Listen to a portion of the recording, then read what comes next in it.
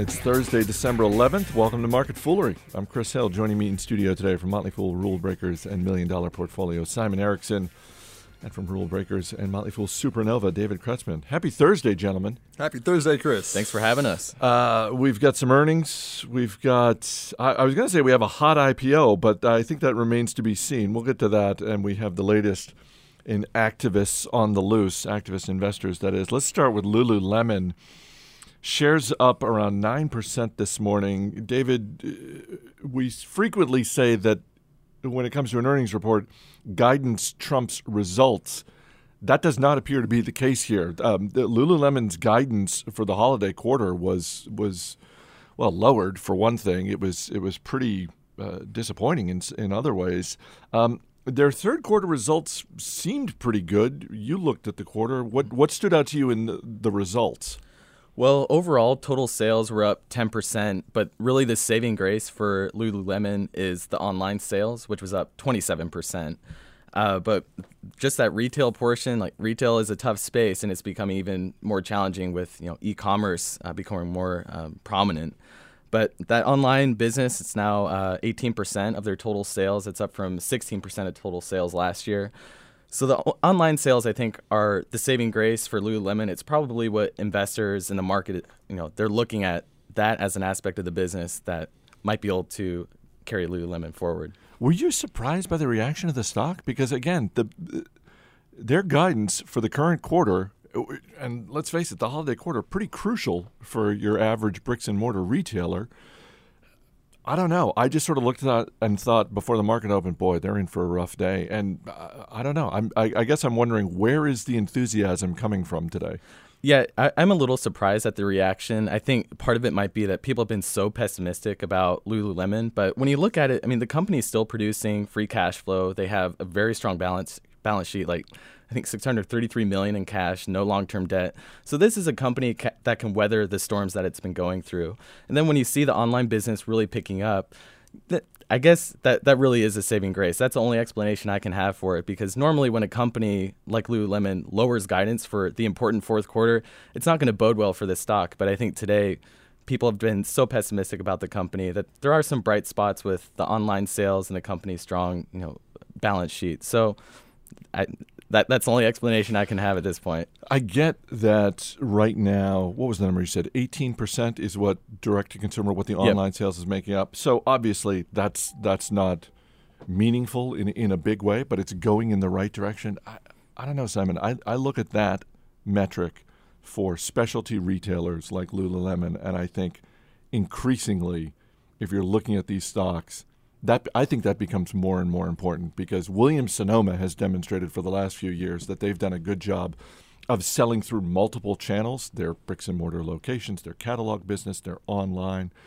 And I think that if you're an investor looking at any sort of specialty retailer, that's one of the first questions you got to ask. What direction is that number going in? And to me, the key word that stands out as an investor is brand for this, Chris, because if you're a well-known brand in the market, you can sell online. People know what their size is for Lululemon. They like the clothes. They can buy them online now, and that's got a higher operating margin if you buy it directly versus in the stores.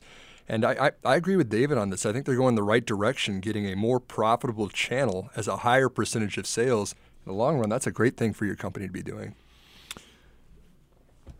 Let's get to the IPO I mentioned, because help me out with this, Simon. So this is Lending Club, which is a peer-to-peer online lending service trading today for the first time under the ticker LC. First, for folks unfamiliar, walk me through the business of Lending Club, and then we'll get to what's happening with the IPO. Yeah, sure. So, Chris, this is an interesting opportunity. This is kind of disruptive to the finance industry, is what a lot of people are already saying about this. It's peer-to-peer lending, so individuals and institutions can loan money on their platform as low as $25 of a loan. Those loans are then all pooled together and then given out to small businesses that want to borrow from them. So these are riskier loans, but then again, also only 10% of the loan requests actually get approved anyway. So there's a little bit of back end kind of vetting these loans out. The economics works out that as an investor in this pool, if I put $25 in a Lending Club right now, the average interest rate that I would receive from those pool of loans would be at about 13% a year right now. Very high, much riskier. We have to expect that a certain percentage of those will default and not pay anything out. And then Lending Club, the investment in this company itself, takes about a 1% cut off of the overall interest each year, too. So that comes right out of the top line, too, and then that's how they're actually making their money. Who is threatened by a business like this? Is it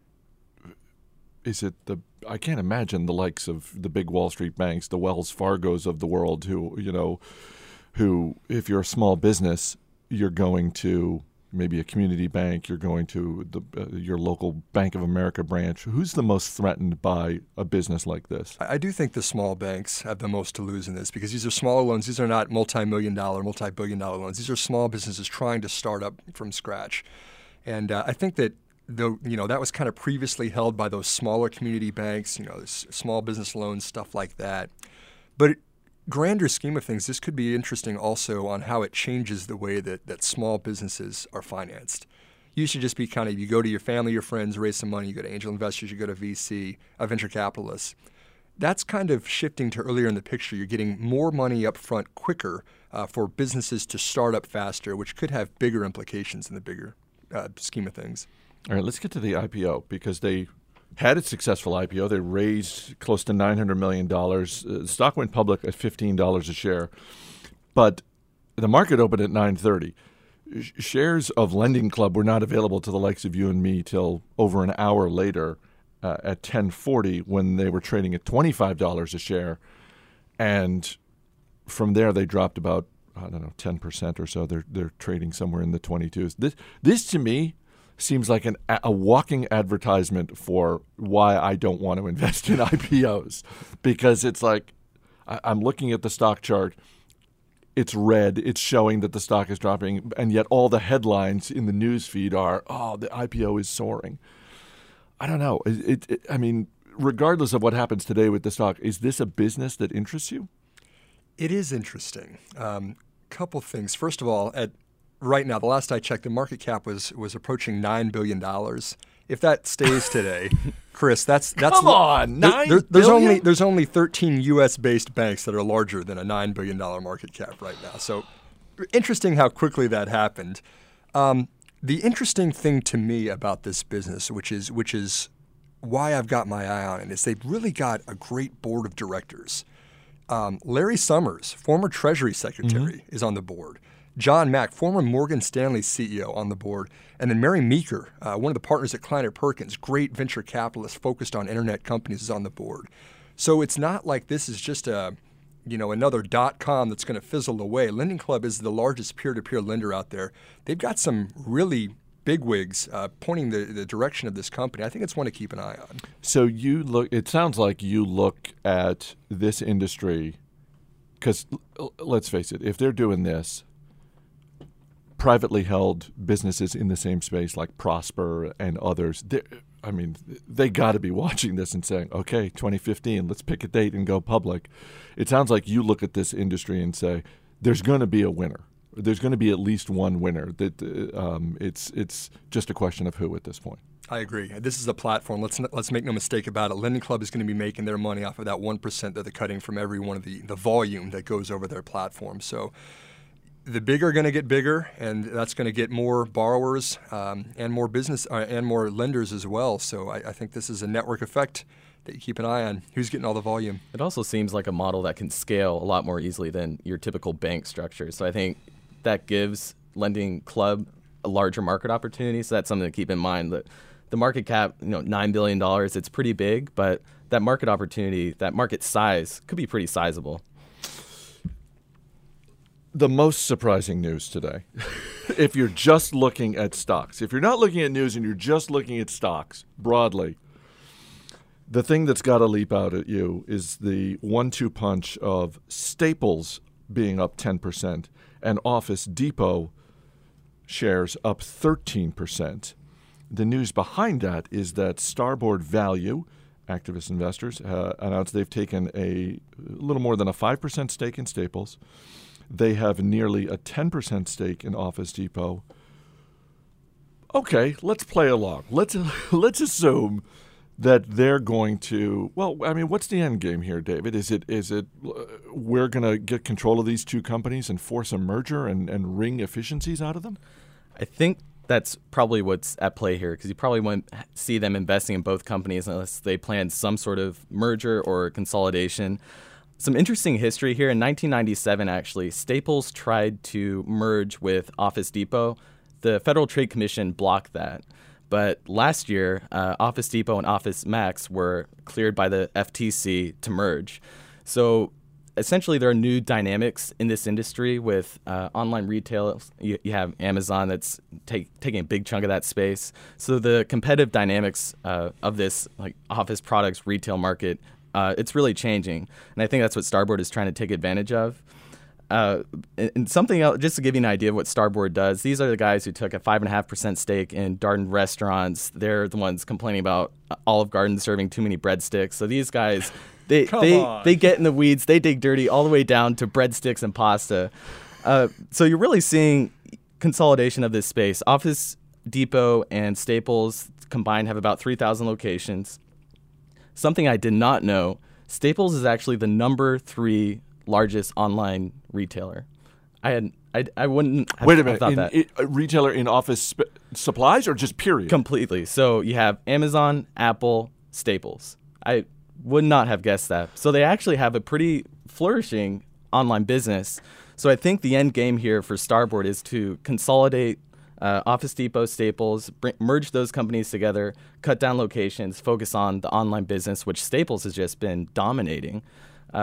So it sort of makes sense when you look at it from that perspective. I think that's why the stocks are up. People see the opportunity there. Well, I think it's probably easy for the average investor to look at what's happened with bricks and mortar retail over the last 15 years and say, well, gosh, who's going to be going into a Staples when you can just order stuff online? But to your point, I have to believe it's the business community that's feeling that. Certainly, every other week, walking through the halls here at Fool headquarters, I sometimes literally stumble upon boxes of paper from Staples. So clearly we're spending a lot of money with Staples. I have to imagine a lot of other businesses are doing the same. So I don't know. Now I'm starting to think that maybe this could work.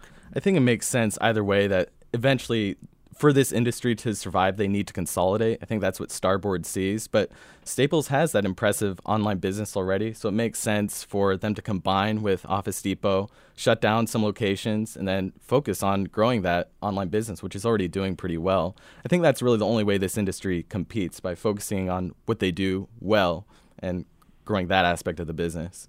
You think we see a forced merger in 2015 between these two? Do you think Starboard pulls that off?